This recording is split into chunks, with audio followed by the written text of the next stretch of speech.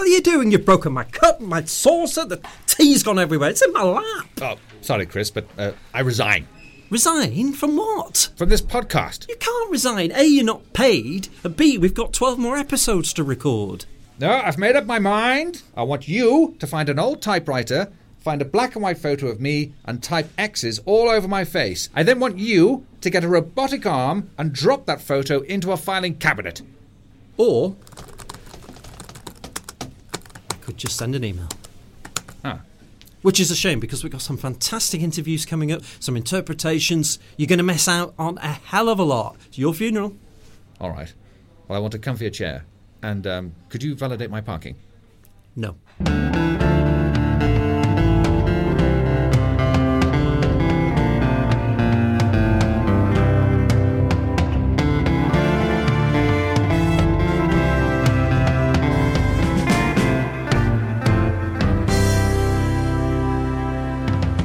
Welcome to Free For All, an episode-by-episode podcast about one of the most endlessly fascinating television shows ever made, The Prisoner. Each week we'll be taking an in-depth look at the 17 episodes of The Prisoner. I'm Chris Bainbridge, Senior Lecturer in Broadcast and Creative Media, and I'm also a Prisoner devotee. And I'm Kai Ross, a film writer, restaurateur, and Chris's mate, which is how I got this gig.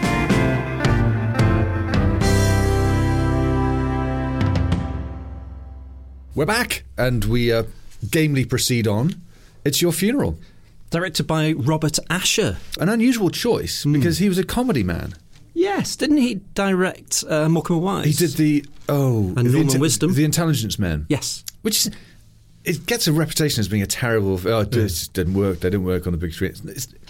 It's no better or worse than most of those kind of comedies. Cannon and Ball did it, didn't they? Oh my God. The Boys in Blue. I nearly got to see that at the cinema. We went all the way to Rhyl to watch The Empire Strikes Back. And that's how it was a journey to get there. And we got there and it was sold out. Oh. And I've never stranked so much in my life. I couldn't have folded my arms closer to my own rib cage in defiance. I was so upset. So we had to go and see Tron, which I deliberately didn't enjoy as an act of rebellion. It was either Tron or The Boys in Blue. I thought, no, I can't even pretend to hate this while enjoy this like the worst idea. Val Guest did that. The director of the Quatermass Experiment and Quatermass, a pretty fine director actually, ends it with that. But famously, Robert Asher was sacked, wasn't he? Midway through this production. Well, I think we're going to find today that a lot of what happened behind the scenes is a lot more interesting than what happened on the screen. Yes, indeed. This was, I guess, what's the production number on this? This is production order 8, so we're halfway. Is it only 8? It's only 8, yeah. Because it seems to me that by this stage, McGowan's temper was just fraying. The pressure was building up. I think it was just amassing on his shoulders to such an extent that he was starting to lose it, and this is an incredibly bad-tempered shot. Bearing in mind, this is, in production order, this is before episodes like Change Your Mind, but ABC, The General, Hammer and Anvil, and Many Happy Returns, which you've already covered, were produced later. They were produced after this episode, yeah. Oh, right. So it gives you an example. The previous episode that was shot was The Schizoid Man, and then we lead into It's Your Funeral, in production order. So it just gives you an idea of where we are. Oh, right. So in a way, maybe this is the kind of period when he realised his dream miniseries with its wonderful allegory and its tight kind of construction was actually starting to become a bit of a sort of standard ITC thing, and it was maybe taken off him a little bit. I think he was taking on too much. I think he'd taken on too much. I mean, he was writing, he was directing, he was producing, he was responsible. The money that Lou Grade gave, ultimately came down to him really at the end of the day. Yeah, so, I think by this point, Mark Steen was starting to see his influence ebb. But it seems that the main guy who took all the flack was Robert Asher, who apparently fled in tears, having been McGowan gave him a hairdryer moment apparently, and off he popped. This genial man. Apparently, according to Annette Andre, Patrick McGowan just cut him to pieces in the middle of the studio in front of everybody. Tony Sloman, the film librarian, basically commented that he'd never seen a more unhappy person than Robert Asher on the set of It's Your Funeral. Yeah. So already, even with your director, we've started on quite a dark footing, haven't we? I suspect, he's never really crossed swords with McGowan again. So did McGowan basically, in all but name, direct this episode? Or half of it, possibly? I think it's always going to be hard to tell. Yeah. Because he got a credit, because Robert actually still gets a credit. He does, yes. There was an interview with Annette Andre for the magazine Cult TV. Do you remember Cult TV? Yes. She said that you were stuck in this awful set, which was very depressing, because obviously most of it was shot at MGM Boreham Wood. I believe Pat was having, or going to have, a nervous breakdown, recalled Darren Nesbitt. Mark Eden also commented Pat McGowan was going through a very, very bad time and teetering on the edge of a nervous breakdown because of the pressure on him. I seem to remember that he had a big row with the director, fired him, and directed the rest of the episode himself. It didn't make for a happy time. No. And then famously, there was a fight scene with Mark Eden. Oh, yeah, when they rolled down the embankment. Yeah. So Mark Eden in his brilliant pink jacket. Yeah, Mark Eden, who's a bit of a unit. Yeah. He's of the two, he's the heavyweight and McGowan is the sort of welterweight. But I find that quite interesting because Frank Mayers normally does the fight sequences. Yeah. But for this, McGowan is actually doing the fight sequence. Maybe it was for the close-ups, but apparently McGowan had his hands around Mark Eden's neck, and Mark Eden was terrified because of the look in McGowan's face. He was like, he'd lost it. He was actually throttling me. He went a bit Hell Drivers, didn't he? This performance in Hell Drivers. And there's method acting. And there's attempted murder. I mean, Annette Andre also stated that she wasn't terribly happy working with McGowan. She did try to get out of doing the programme because he was very rude to her. Yeah, I think he was very dismissive of her take and her acting, basically. Yeah. I mean, she was fairly new on the scene, but yeah, I mean, so she was, a very delicate flower who needed a bit of nurturing. And but there's also a rumour that he tried to edit some of her scenes out. She claims that he was a madman. She said, I tried to talk to him at one point and all he would do would be to put you down. Yeah. So obviously this is only one person's side of the story. It seems to be about 3 people. 4 people if you count Robert Asher. It was, for some, I think it was a bit of a maybe lancing of the boil in this, because it's only this episode that you get to hear of this level of malcontent. And it's not. I mean, we're only halfway through. Oh yeah, I think he possibly learned his lesson. I think maybe in a later episode we'll hear the same sort of thing was happening again, and maybe sort of Tomlin sort of had a word. Yeah. But I think it was like, I'm sure he's a good man, McGowan. I'm sure he would have felt, actually, I've lost it. It's incredibly unprofessional, if anything. Yeah. And he was a professional. But I mean, I hero worship McGowan. Both do. He's an idol of mine. But I think his treatment of her was despicable. I think he does not come out of this episode very well, and it's in his performance as well. He's just like a knotted. He seems to be in a bad temper. Yeah, he can't quite filter out his contempt, his fury, and it's all there. I mean, if I can, I've got a wonderful book by Ian Rakoff, who wrote or will co-write Living in Harmony, and he was an editor brought in at this stage, and this is what he said about It's Your Funeral. The commissioned writer Michael Cramoy was given a limiting brief. He was to write a story around existing stock material. This was the least original script in the series, a fabricated, uninspired storyline implanted in material already shot, like the cutout games for children where heads can be switched to different bodies. And the primary weakness was compounded by further carelessness in the production.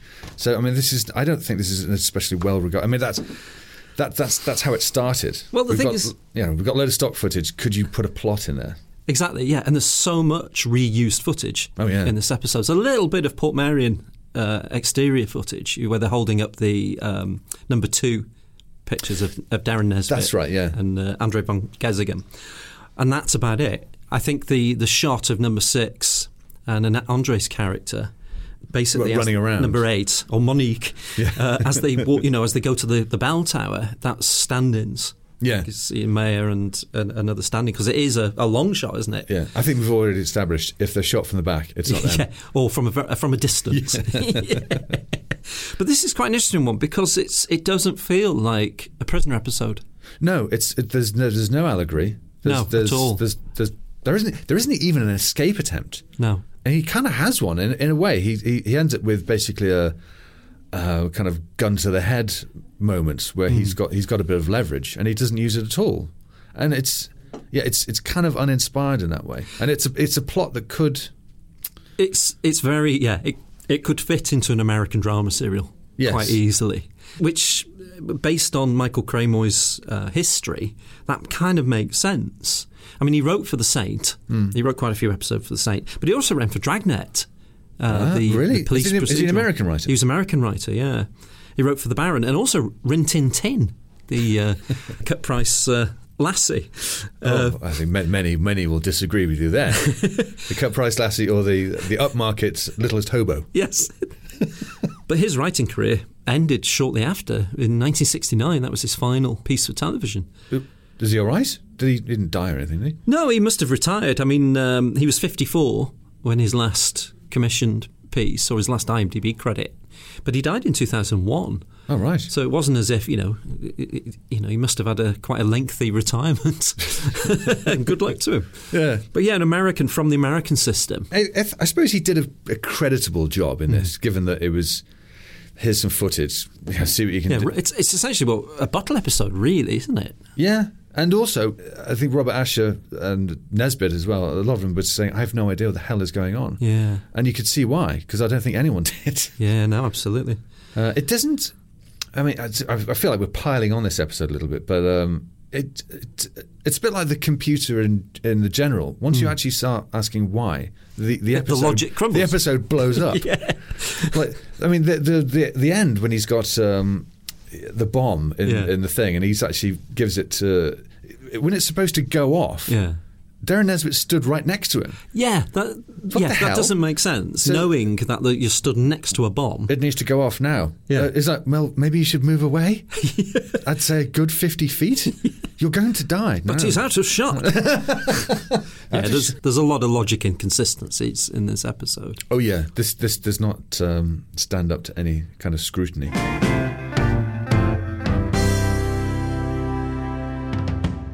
Let's talk about guest stars, because this has a plethora. It does. Of guest stars. A plethora?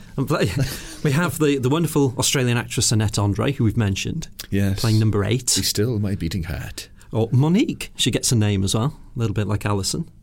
When she enters her father's shop, he says, Monique. And has a black badge. Black badge. Yeah. I've given up on the symbolism. No, I think that basically, when you get your badge, I think you get them in different colours and you can match your outfits.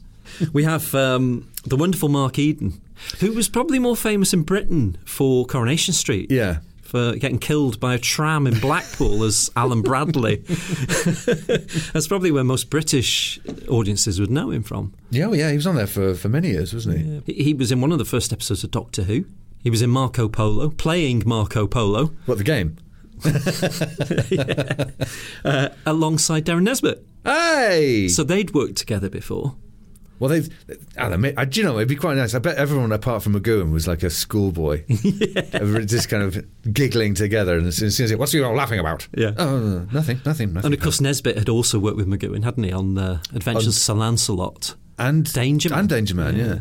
So it was, there's some familiar faces. But the core of this, the reason I wanted to get to this so early, because I love this, we have 3 famous parents. Oh, okay. We'll go with the obvious one. We have Wanda Ventham. Benedict Cumberbatch's mum. Benedict Cumberbatch's mum, absolutely. We also have Charles Lloyd Pack, who plays the artist, or number 116. Trigger's dad. And Emily Lloyd's granddad. Yes, from Only Fools and Horses, the British sitcom. And my favourite, Andre Van Gezzegem, the outgoing number 2. Dave Van Gezzegem's dad. No, Joanna Van Gezzegem's dad. Oh, from Duty Free. It's in. We got it in. Linda. Seriously, Linda, played by Joanna. That's her father. Andre. Really? Yeah. Who knew back when we did that episode that we'd get another Duty Free reference? I think Duty Free is turning out to be the sister show of The Prisoner. Keith Barron as number 6. Amy's number 2. I'm not a number. Linda. But not forgetting Martin Miller as the watchmaker as well. But what a fantastic guest cast! Yes, for this. I mean, it's not an unenjoyable episode. It's just kind of after the quality of it's coming after Hammer to Anvil, which is a great one, and the run has been pretty consistent. This just felt like a misstep. Yeah, it was shoddy, Chris. It was shoddy. And Swanek's back. Ah, yes, with a bit more hair. Oh, did you notice? No, I didn't notice that. Around the back, it's Maybe almost one of the strangest hairlines I've ever seen. But no, I think he seems to have rather resented being away for 5 episodes. I'm back now. I think he went to HR. Oh, yeah. They reversed the decision on his firing. Yeah. HR, they would have come down hard on number 2. Yes. No, it's great to see him back as well. Yeah. In old stock footage and new footage as well. Yes, that's a classic. Yeah. There's a bit of a smirk on that stock footage as well, isn't there? There is, yeah. There's a bit of a smirk. And this is the only episode that we really see an acting number 2. Again, it's a sort of... Maybe they had to do this for the sake of the plot, but it makes practically no sense whatsoever. No, especially after the election episode in Free For All. Yeah. Where you elect, it's unless this is after an election and, obviously you can't just say, right, you're number 2. But that's what they did in Free For All. It's like, here's the badge and off you go. There was no, you're the incumbent number 2. And it was a period where, we kind of transfer power. It's instant in Free For All. But at this, it's like Darren Nesbitt's character is sat in there and he is number 2. He is number 2. But it's the kind of thing it's necessitated by the requirements of the plot, not logic or sense or any kind of... The outgoing number 2 says that he's been away and he's returning to hand over power.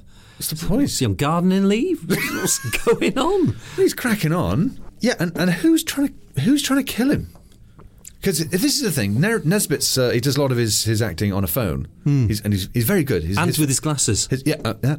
A bit of prop, a bit of business with the glasses, and what? I was actually reading there is a drinking game. There's a prison drinking game, and one of them is how many times Darren Nesbitt removes his glasses. You'll be under the table in no time. But I think that's something that Darren came up with as a conceit for his character, or something for his character to... Or maybe just something for him to do, because he had no idea what the hell was going on. Actors love props. Oh, yes.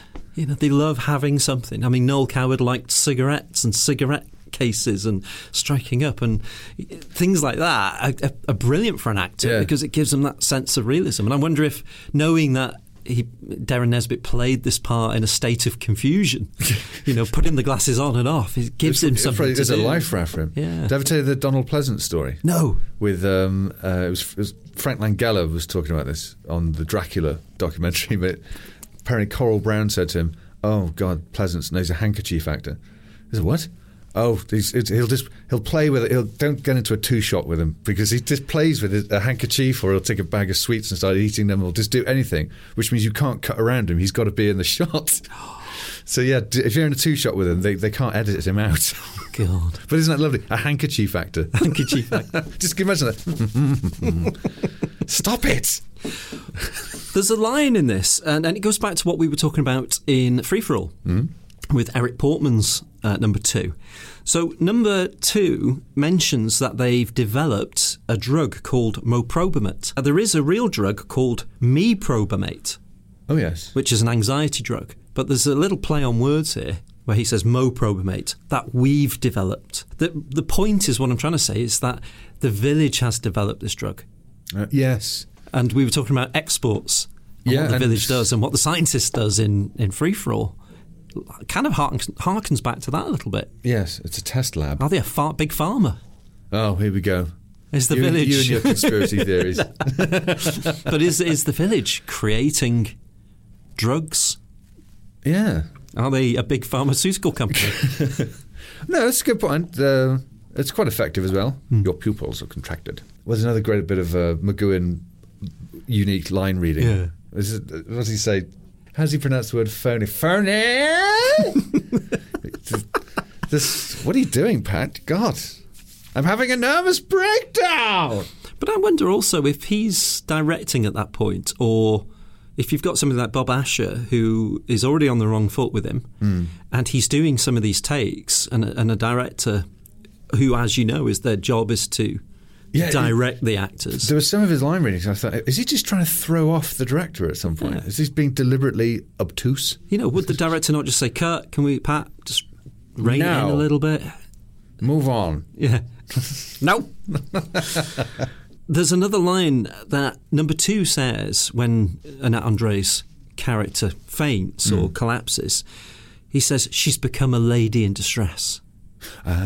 Which goes back to our we've number 6 Achilles heel, isn't it? Yes. Which again, by this point, this must be the 8th time they've used it. It's become a bit of a tired cliche now, isn't it? Not even it's beyond trope. I think it's just showing that he has weakness. Yeah. And it is around women, which is ironic considering how he basically treats his female co-stars or interplays with his female co-stars. Yeah. There's a little bit of a contradiction there. Well, yeah, I mean, to be honest, when we spoke to Jane Merrow about this and they got on like a house on fire, I think he just reserved a baffling contempt for Annette André, didn't he? I don't think everyone else was saying how wonderfully Pat was to work with. It just seemed to just all go wrong on this episode. And do you know what? I mean, she was great in the episode. So it wasn't like, well, God, I can see his point. She was dreadful. She was charming and vulnerable and strong and challenging, and there's nothing there to get upset about. No. There's also we were talking before about the stock footage. Yes. I mean, there's a scene between number 2 and supervisor, and they're discussing the procedure with the door. He's saying, "Well, we left it open because we thought she'd come in." "Well, I wanted it, He's saying, "Well, no, that's not the procedure." There's this conflict between number 2 and the supervisor in terms of how they should be doing things. I'm up for that being character building. I'm up for that being how this number 2 is going to play it. But in terms of a narrative sense, it just felt a little bit odd. Like it was shot and somebody would have gone, "Yeah, we can cut that. We don't really need that." Yeah, let's overshoot. Yeah, and the mechanics of the village are better when they're not explained. But then to have a number 2 say, "Well, I didn't tell you to do that." "Well, we thought it would be." "Well, no, that's not what I said. I'd want to do it this way." That shows conflict between the village. Yeah, I mean, the village hierarchy. I suppose I remember this episode when I was a kid watching it and thinking that he was such an incredibly sort of young, quite very charismatic, dynamic, pop star looking actor, Darren Nesbitt back then. And I remember him being. That's how I thought he. But actually, watching it again, he's a lot nastier than I remember, especially towards the end. Oh yeah, but he's nasty to his subordinates as well. I think everybody knows somebody who's spoken down to them in this way, sort of. "Well, I was going to do it. Well, why don't you do it now then?" That sort of snipey. Yeah. So yeah, he's very ruthless. And there's a bit of passive aggressiveness as well with his character. Yeah, but when he's aggressive, he's very aggressive. Yeah. He's a bit more formidable than I thought. I remembered him as being slightly foppish, but I suppose that's when number 6 comes in, he puts on the whole "my dear chap," and his tea, and like quite a nice way where he sort of turns the button with his foot, very louche. Yeah. But no, I know what you mean. It's just kind of a lot of this. I was thinking, why have they done this? Why have they kept this in? It's quite nice to see a young number 2. Yeah. As well, after all these older men, essentially, a couple of older women. It's what was going on at the time, man. I mean, the 60s was all about youth. Yeah. There was something very swinging 60s about Darren Nesbitt. But the hair, I mean, I know the hair was just a layover from his previous film role, wasn't it? Because he was working with Sinatra, wasn't he? And he dyed his hair for that. Yeah. And he kept it for. He kept it for the prisoner. But it works. Yeah, it does, because it stands out. Yeah. Especially with those glasses as well. Oh yeah, gives him almost like a Joe 90 feel, doesn't it? A little bit. But why is he is there any relevance to it? He's speaking on a yellow phone. Did you notice? I didn't notice that. No. Maybe it goes with his hair. Yeah. But it did make me wonder, who the hell is he talking to? Is number 1 trying to organise this assassination. Yeah. Because he's doing it in cahoots. He's reporting back to somebody who... But why would number 1 want number 2 dead? Maybe number 1 on the red phone is... That's what I thought. McGowan. Maybe it's the yellow phone. Is the Markstein number 1. That's an alternative reality where number 6 goes down into, and he meets number 1, and it's like a Bond villain who swings around on a chair, and it's a famous actor that we didn't see coming, like Orson Welles that we talked about. Turns around. And I've been expecting you, Mr. 6. No, but I mean, seriously, does it make any sense to you that somebody else is organising, a higher up is organising the impending death? It was HR. Again, yeah. Now that is passive aggressive. Yeah. Marjorie, what's the standard procedure on outgoing number 2s? Let me just check, Phil. We kill them. We start with A, assassination. Yeah. Well, how old is he? Yeah, just put him in a helicopter and blow it up. We've driven our knee swiftly into the groin of this episode. Maybe any positives? Well, there's some interesting things, if I may. The jamming thing. Which is about... Oh, you're referring to jammers, which immediately made me think of the Women's Institute. I was thinking of Bob Marley. Yeah. So that's where we're at. Yeah. But of course they're talking about the wartime radio jammers, aren't they? Like interference of radio signals, or blocking radio signals is where the term comes from. With prisoner-like prescience, it does kind of foreshadow the whole thing of fake news and misinformation. Yeah, I suppose to a certain degree it does. I'm sure by accident. Oh, yeah, absolutely. Because basically they're just trying to disrupt the village's operations, aren't they? They're just rebels. They're resistance or Maquis fighters almost. Yeah. Trying to put misinformation or to stop things from happening. It's quite interesting that episodes will shift in their depiction of the villagers. In some episodes, the villagers are completely sheep-like and hostile even.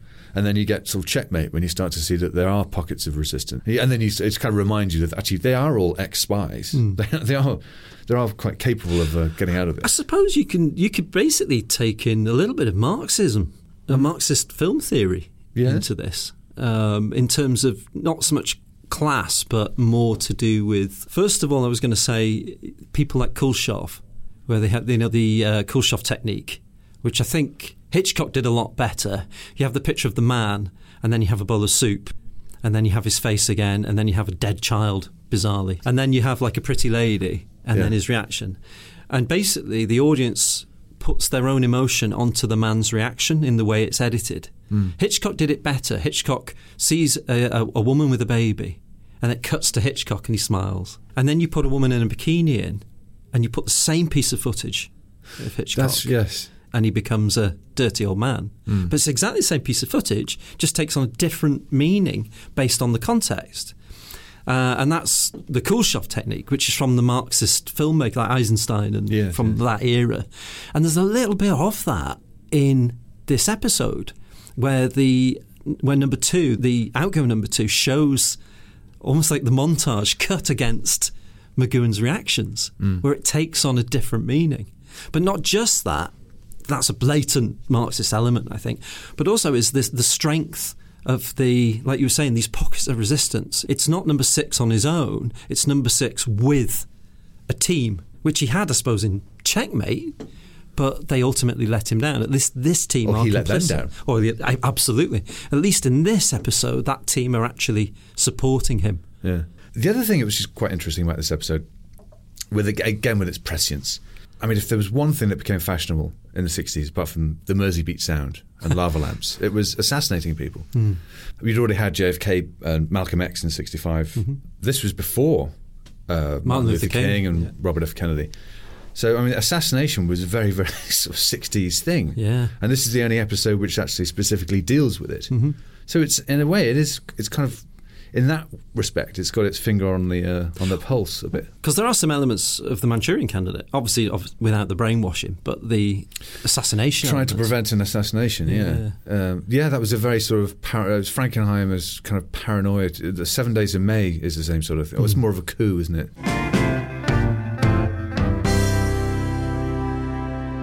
I really want to talk about A Day in the Life of number 6. Because it's just so bizarre. I mean, my first question is, Obviously, it's Robert Rietti doing the voiceover. Yes. He's in this a lot, isn't he? Yeah, but who is the voice supposed to be? There's like this disembodied voice, but there are shots of the computer as he's speaking. So is this the computer speaking? Yes, Hal. But at the time, computers didn't speak like that on television, did they? They were all like that. It's an odd one, isn't it? Because it could be the man who is working on the computer, or it could just be an audio realization of what the computer's reading out, and that's the leap we're supposed to take with it. Yeah. But it just stuck out to me. It was a little bit odd when you say, he goes to his homemade gym. Yes. Where he lets Frank Mayer practice his acrobatics. And throws punches into a camera. Yeah. He water skis. But what does it say? It's all before 9 o'clock. I know. God almighty. He goes to his homemade gym, and you can see him doing all that, and you can clearly tell it's not McGowan. I mean, even on a small screen, you can see it's not McGowan. He then goes water skiing. He then plays chess. This, again, is prescient in terms of the algorithms that dictate social media. Yeah. And how these algorithms build up these profiles on you. They've built up a profile on number 6, which is so accurate. I mean, it's stretching credibility in that it predicts the future in him buying the bag of candy. A bag of candy. Sweets. Yeah, not sweets. Candy. And also the fact that it doesn't realise that this happens seemingly every single day. What? And you can tell us a little bit when he's playing the chess game. Yeah, and it's always an 11-move checkmate. You'd think the other guy would just, I think I'll put the knight I'm not first. playing him again. But if you look at the positioning, you've got the chess player, you've got Frank Mayer, and then you can see the back of his head and you can see the clock tower. You can see the main area because you're down by the stone boat, aren't you? By the hotel. By the hotel. And then it switches places because as that shot then reverses, behind number 6 is the bell tower. A little bit of a continuity issue there, but it's nothing major. But of course, they are recycling a lot of footage, aren't they, here? Yeah, it seems to be the raison d'etre of the whole episode. But what I find really odd, and it goes back to what you were talking about with the postbox, and I was talking about with the phone, is that the computer engineer or whatever he is hands the printout to a woman who then hands it to Wanda Bentham's computer attendant, who's only about 6 feet away. He doesn't get up and put it on a desk. He actually hands it to an intermediary who then hands it to Bentham. I suppose they've just got more staff than they need. Yeah, what do I do? Oh, you just take and pass and then walk away. You've done your training. We've been through this. Oh. It's bizarre, isn't it? Is that a subtle way of just saying that sometimes within companies, within businesses, within the workplace, that roles are created that have no value and can easily be done by other people? I reckon they accidentally cast the role twice, and both of them showed up. Wanda Bentham, I thought I was playing. No, and the guy in the top just sat down and went, I'm already here, folks. Well, listen, you've already been paid. You stand in the middle, right? Hand it to her. You hand it to Wanda. Talking about the algorithm and the prediction, it does stretch credibility a little bit, doesn't it? Because he goes to the shop and he buys. Originally, it was going to be cigarettes, but they changed it to sweets. Yeah, sweets. But it's that American selling, isn't it? It's we're going to call it sweets, and then number 2 is going to say candy, and then she's going to say, oh, I will have to have my sweets, or whatever. So then the Americans know and the British know what each other are talking about. Yeah. But even the fact that that should happen is beyond an algorithm. No, it's just not the best writing, really. No. It's that goes into sci-fi. Yes. I mean, I know social media can predict what, they can show you things that you might want to buy, or they can show you things that you might want to see, or things that are going to influence you. That's, but that's built on a profile. That's completely out there. That's Mystic Meg crystal ball stuff. The fact that they should be there at the right time, and unless they were following her as well, and they knew had no money, and they knew that she was a woman in distress, so he would offer to buy the bag of sweets. Who knows? But I find that a little bit of a leap. So I've written candy, WTF, that's bollocks. I'm keeping that in. Because how does that, as a screenwriter, how does that advance the plot? It doesn't. It's padding, because it doesn't have anything to do with the narrative of the plot anyway. The narrative is that there's an assassination. It doesn't help number 2 to know what number 6's daily routine is. No. Not in the context of this episode. He doesn't need to know where number 6 is going to be at all times. Yeah. It's just because that would it work. is just simply using up stock footage of number 6 or Frank Mayer walking around. If they were there waiting for him on the bell tower when he was going to foil the plot, surely they would have used that information to know where he was going to be at a certain time to foil it. It doesn't hold up, does it? It doesn't hold up at all. My favourite one of scenes that should not have been shot is the room and the flower shop scene. You know, where Tommy Wiseau turns up at a flower shop, goes in and says, "I'll have a dozen red roses, please." And she's like, "Oh, hi, Johnny. I didn't know it was you." How could you not? How could you mistake that face for anybody else? And then she goes, "You're my favourite customer." And he's like, "Thanks a lot. Bye. Hi, doggy." And he walks out. And it's like, why did you go to the trouble of shooting that scene? You know, in that florist, you know, when you could have just turned up at Lisa, his girlfriend, with a bunch of roses saying, "I bought these on the way home." Oh, hi, Mark. It's after every single scene in the room, that's what you think. Yeah. Why did they shoot? Yeah, it makes no sense. No.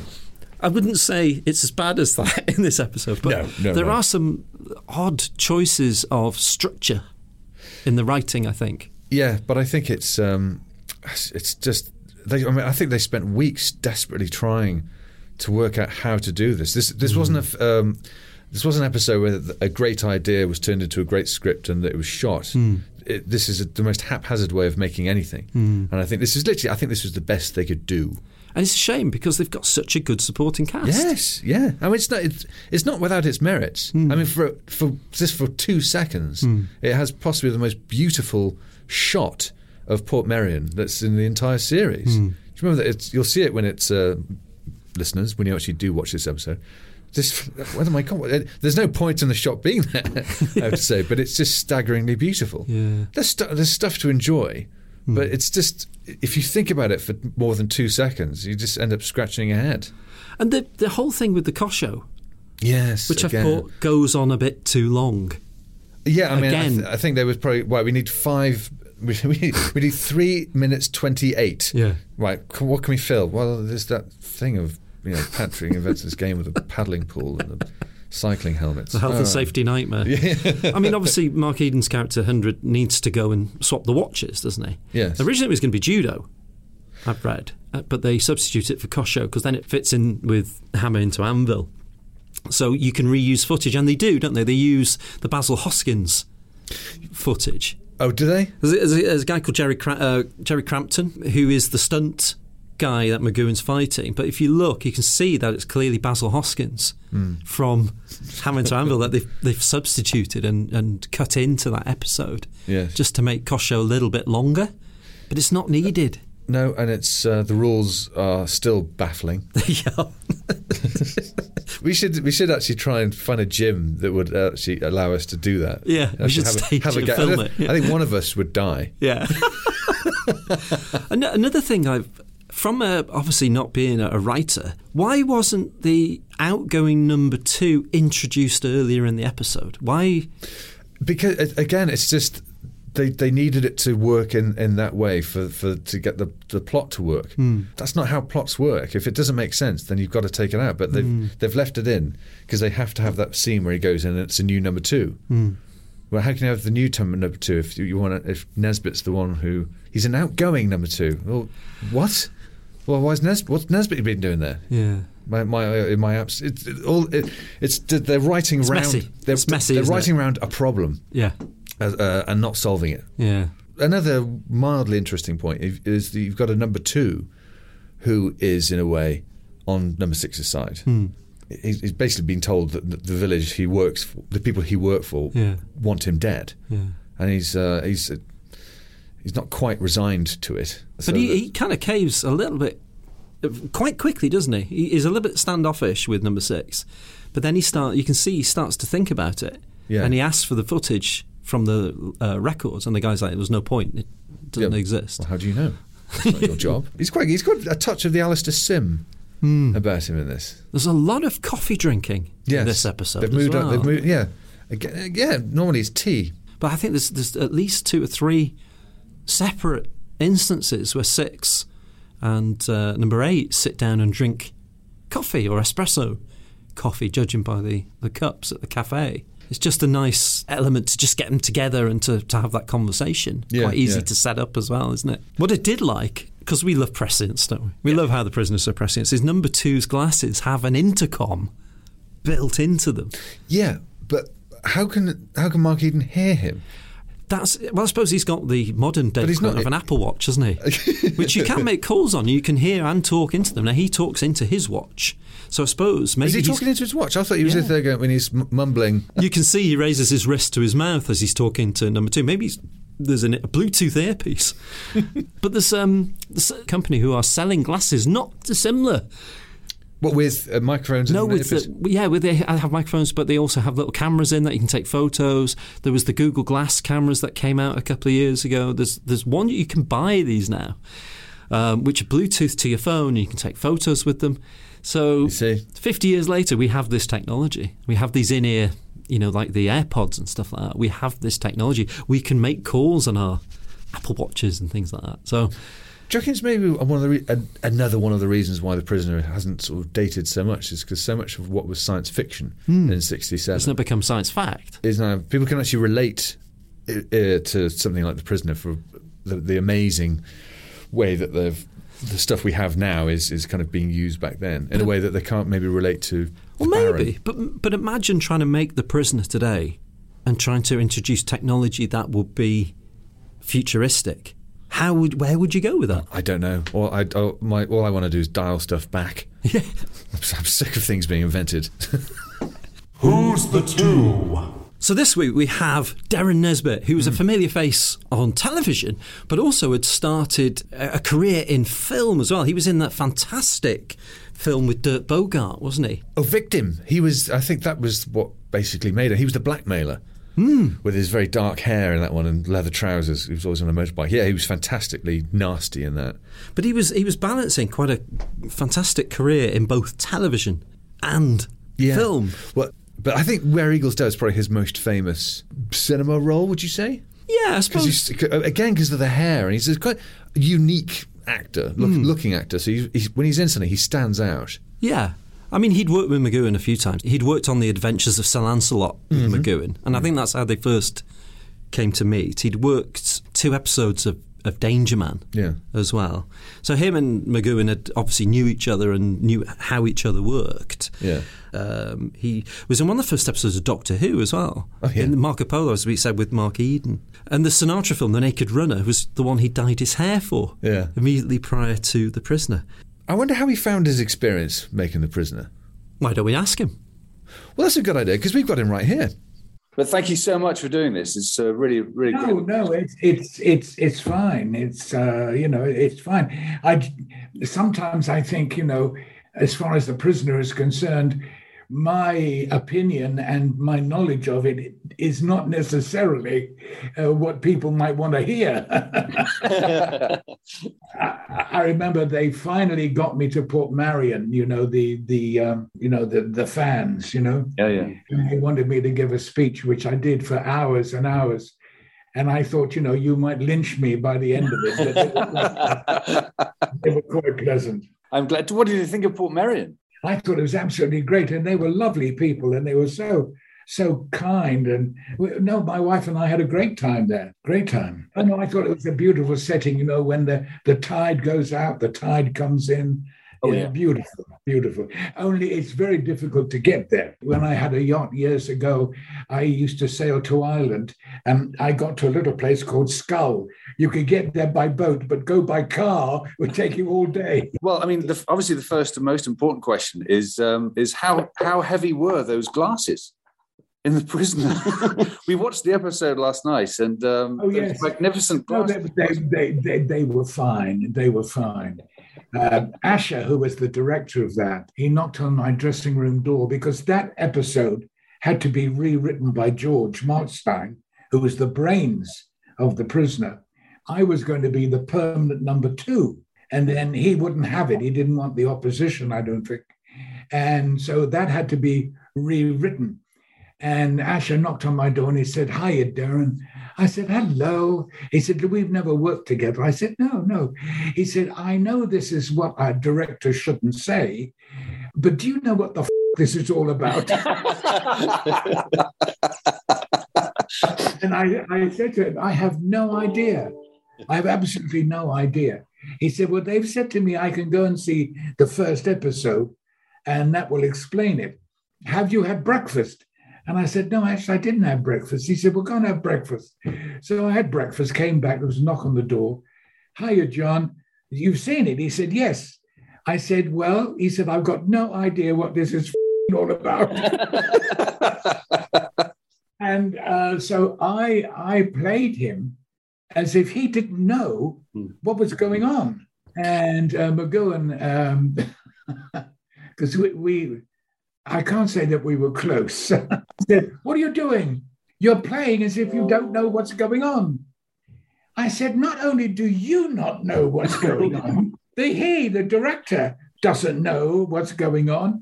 And I can assure you the whole crew don't know what's going on. And if you think I'm going to play someone who knows what's going on when he doesn't know what's going on, you're absolutely up your own arse." I noticed from an actor's point of view, did you decide on the glasses as a prop? Yeah, I thought that, putting them on and off all the time will pretty well explain he doesn't know what's going on. He really doesn't know.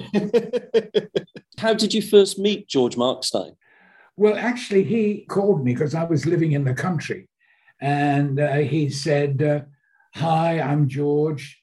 And also the Grade organization. I mean, Lou Grade was a great, and Leslie Grade were great friends, of course, with my father. And so they said, "George Markstein's going to give you a call. He's doing a television series for us." And so George phoned and we had a meeting. I think it was at the Dorchester, when he said, "This is what I want to do. Would you be interested?" I said, "Sure, yeah, that's fine." But I mean to say, when I did Special Branch, I only did two series. I would never do more because I get bored, and actors seem to do a series and stay on it until they're 98. I don't fancy that. So mind you, I've always been very lucky. I never needed to think, "Oh my God, I hope they do another series and I can pay the rent and all this sort of thing." Ken, I was discussing your performance as number 2 because you kind of stand out compared to the other number 2s with their very kind of theatrical, very Shakespearean, and your approach is very modern. Well, yeah, because nobody is all bad. I mean, you play them nice because what you're actually doing is unpleasant and you don't have to do any more. That's it. If you're playing Macbeth, you don't have to play him as a nasty man because what he does is enough to say he's nasty. Going back to what you said about, Markstein saying that you were going to be number 2 throughout the run, how do you think you would have developed the character over those 17 episodes? I think he would have stayed the same. I think that he would be set in a situation whereby it was so rarefied because George actually was a spy. He actually was a spy. Well, he didn't. He sort of winked at me. So he actually knew things about Special Branch. In fact, they bugged our phones because they wanted to know why some of our stories were rather, near the mark. But he knew about this spy home where spies sort of retired to. And so I would have played him exactly the same, really out of his depth, really. Or didn't know what was going on. Oh, didn't know. I mean, let's face it, did anybody? Did he watch the whole series? Yes, I did watch a few, but he was round the twist. At the time, or do you think he'd been sent round the twist? No, he was round the twist. Not only my opinion, but everybody thought that he was, gone. which he was. And I mean, George walked out. Great organisation wouldn't do another series because they loathed him. I mean, that's why there was only one series. I mean, it's certainly well documented, isn't it? Mark Eden and Annette Andre, your co-stars, both kind of came out and said it was not a nice working environment during the filming of that episode. No, absolutely not. I mean, it didn't matter to me because I knew the whole crew. I'd worked with them so many times in films and all the rest of it, and I can sort of keep my own. But she was saying, like I said, he wouldn't have anything to do with women, and there was no rapport, there was no warmth, there was no kissing. And he actually was asked to do Bond. Mm-hmm. And he turned it down because he wouldn't touch women. Because you'd worked with him before on Sir Lancelot and Danger Man. Was it strictly professional working environment or working relationship on those shows? Yeah, because he used to try and upstage me. Which was a mistake. But did you see Tucked? Yes. Oh, fantastic. Yes. Absolutely fantastic. I've been recommending that to people on Twitter and everything like that. And I was overwhelmed when I went to LA because it was in a little cinema with all film people. And it was quite astonishing what they said. Really made me very happy, very happy. Quite rightly so. Yeah, it's a proper sort of film of the moment. But for you, I thought, that lovely, I say lovely line, just at the beginning when you say sort of no family, no friends. And there's a sort of, but a kind of contempt. You're sort of saying it proudly and also sort of, it was a wonderful film. Funny enough, there's a young guy, Jamie Patterson, whose father came to lay some carpet in one of my offices. And this young man said, I want to be a film director. And I thought, another one. Another one. Anyway, it was a nice fellow. I'm chatting away, this, that, and the other. And he was asking me about all the films I'd done. And then a bit later on, he said, look, I've made a little film. I'd like you to have a look at it. And I thought, Anyway, I watched this little thing and I said to him, Jamie, you've got talent. You can direct. And he said, oh, thank you. And he was bumming around Brighton trying to get money doing this. And then he got in touch with me. He said, I've written a film for you. And I said, oh, right. What do I do in it? And he said, well, you play a drag queen and a cross-dresser. And I went, pardon? What? I said, I better read this. Anyway, to cut a long story short, it was this movie. And, it has been a great success. And Jamie has been signed by one of the biggest agents in Hollywood. That's fantastic. Yeah, he's a good director. Yes, I know. I looked at his filmography expecting to see dozens of films behind him because it was so assured and so nicely underdone. And we worked so well together. Melodramatically. But thank you again. Thank you so much. This has been a real pleasure and an honour. It's fine, chaps. Absolutely fine. I think I'll go in the jacuzzi. No, yes, good idea. Why not? So please check out Tucked. Yes. It's a fantastic film. It really is a fantastic, very, very sweet, poignant film. He is staggeringly good in it. Really should have got, and it did get a few awards and a few nominations, but he should have got a lot more traction for that. It's quite possibly is his best work. There's a lot of pathos in that as well. Yeah. It's quite a sentimental and heartwarming film, isn't it? And kind of, I kind of loathe to describe actors as brave when you see what's going on in the real world, But it was he puts himself on show. There is I think a lot of actors probably wouldn't have touched. No, it's like, I've got to be. He reveals himself in all of it, basically stripped of any vanity. This performance. Yeah.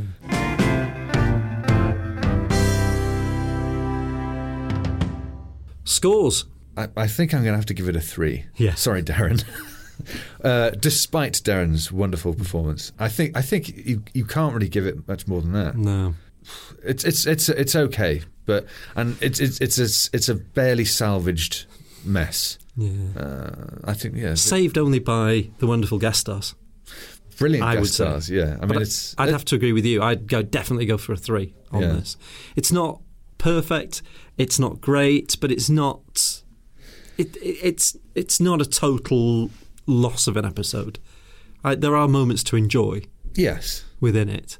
There isn't a 0-star Prisoner episode. No, but this, and even this as being a low score is still better than a lot of TV shows today. So we just have a very high bar with some episodes. Yes, really, don't we? It's okay. It's a 3 for me, Chris. Free For All podcast was presented by Kai Ross and Chris Bainbridge. The theme tune was by Gordon Milton, and special thanks to Jemima Dunkar for the artwork. Please see you.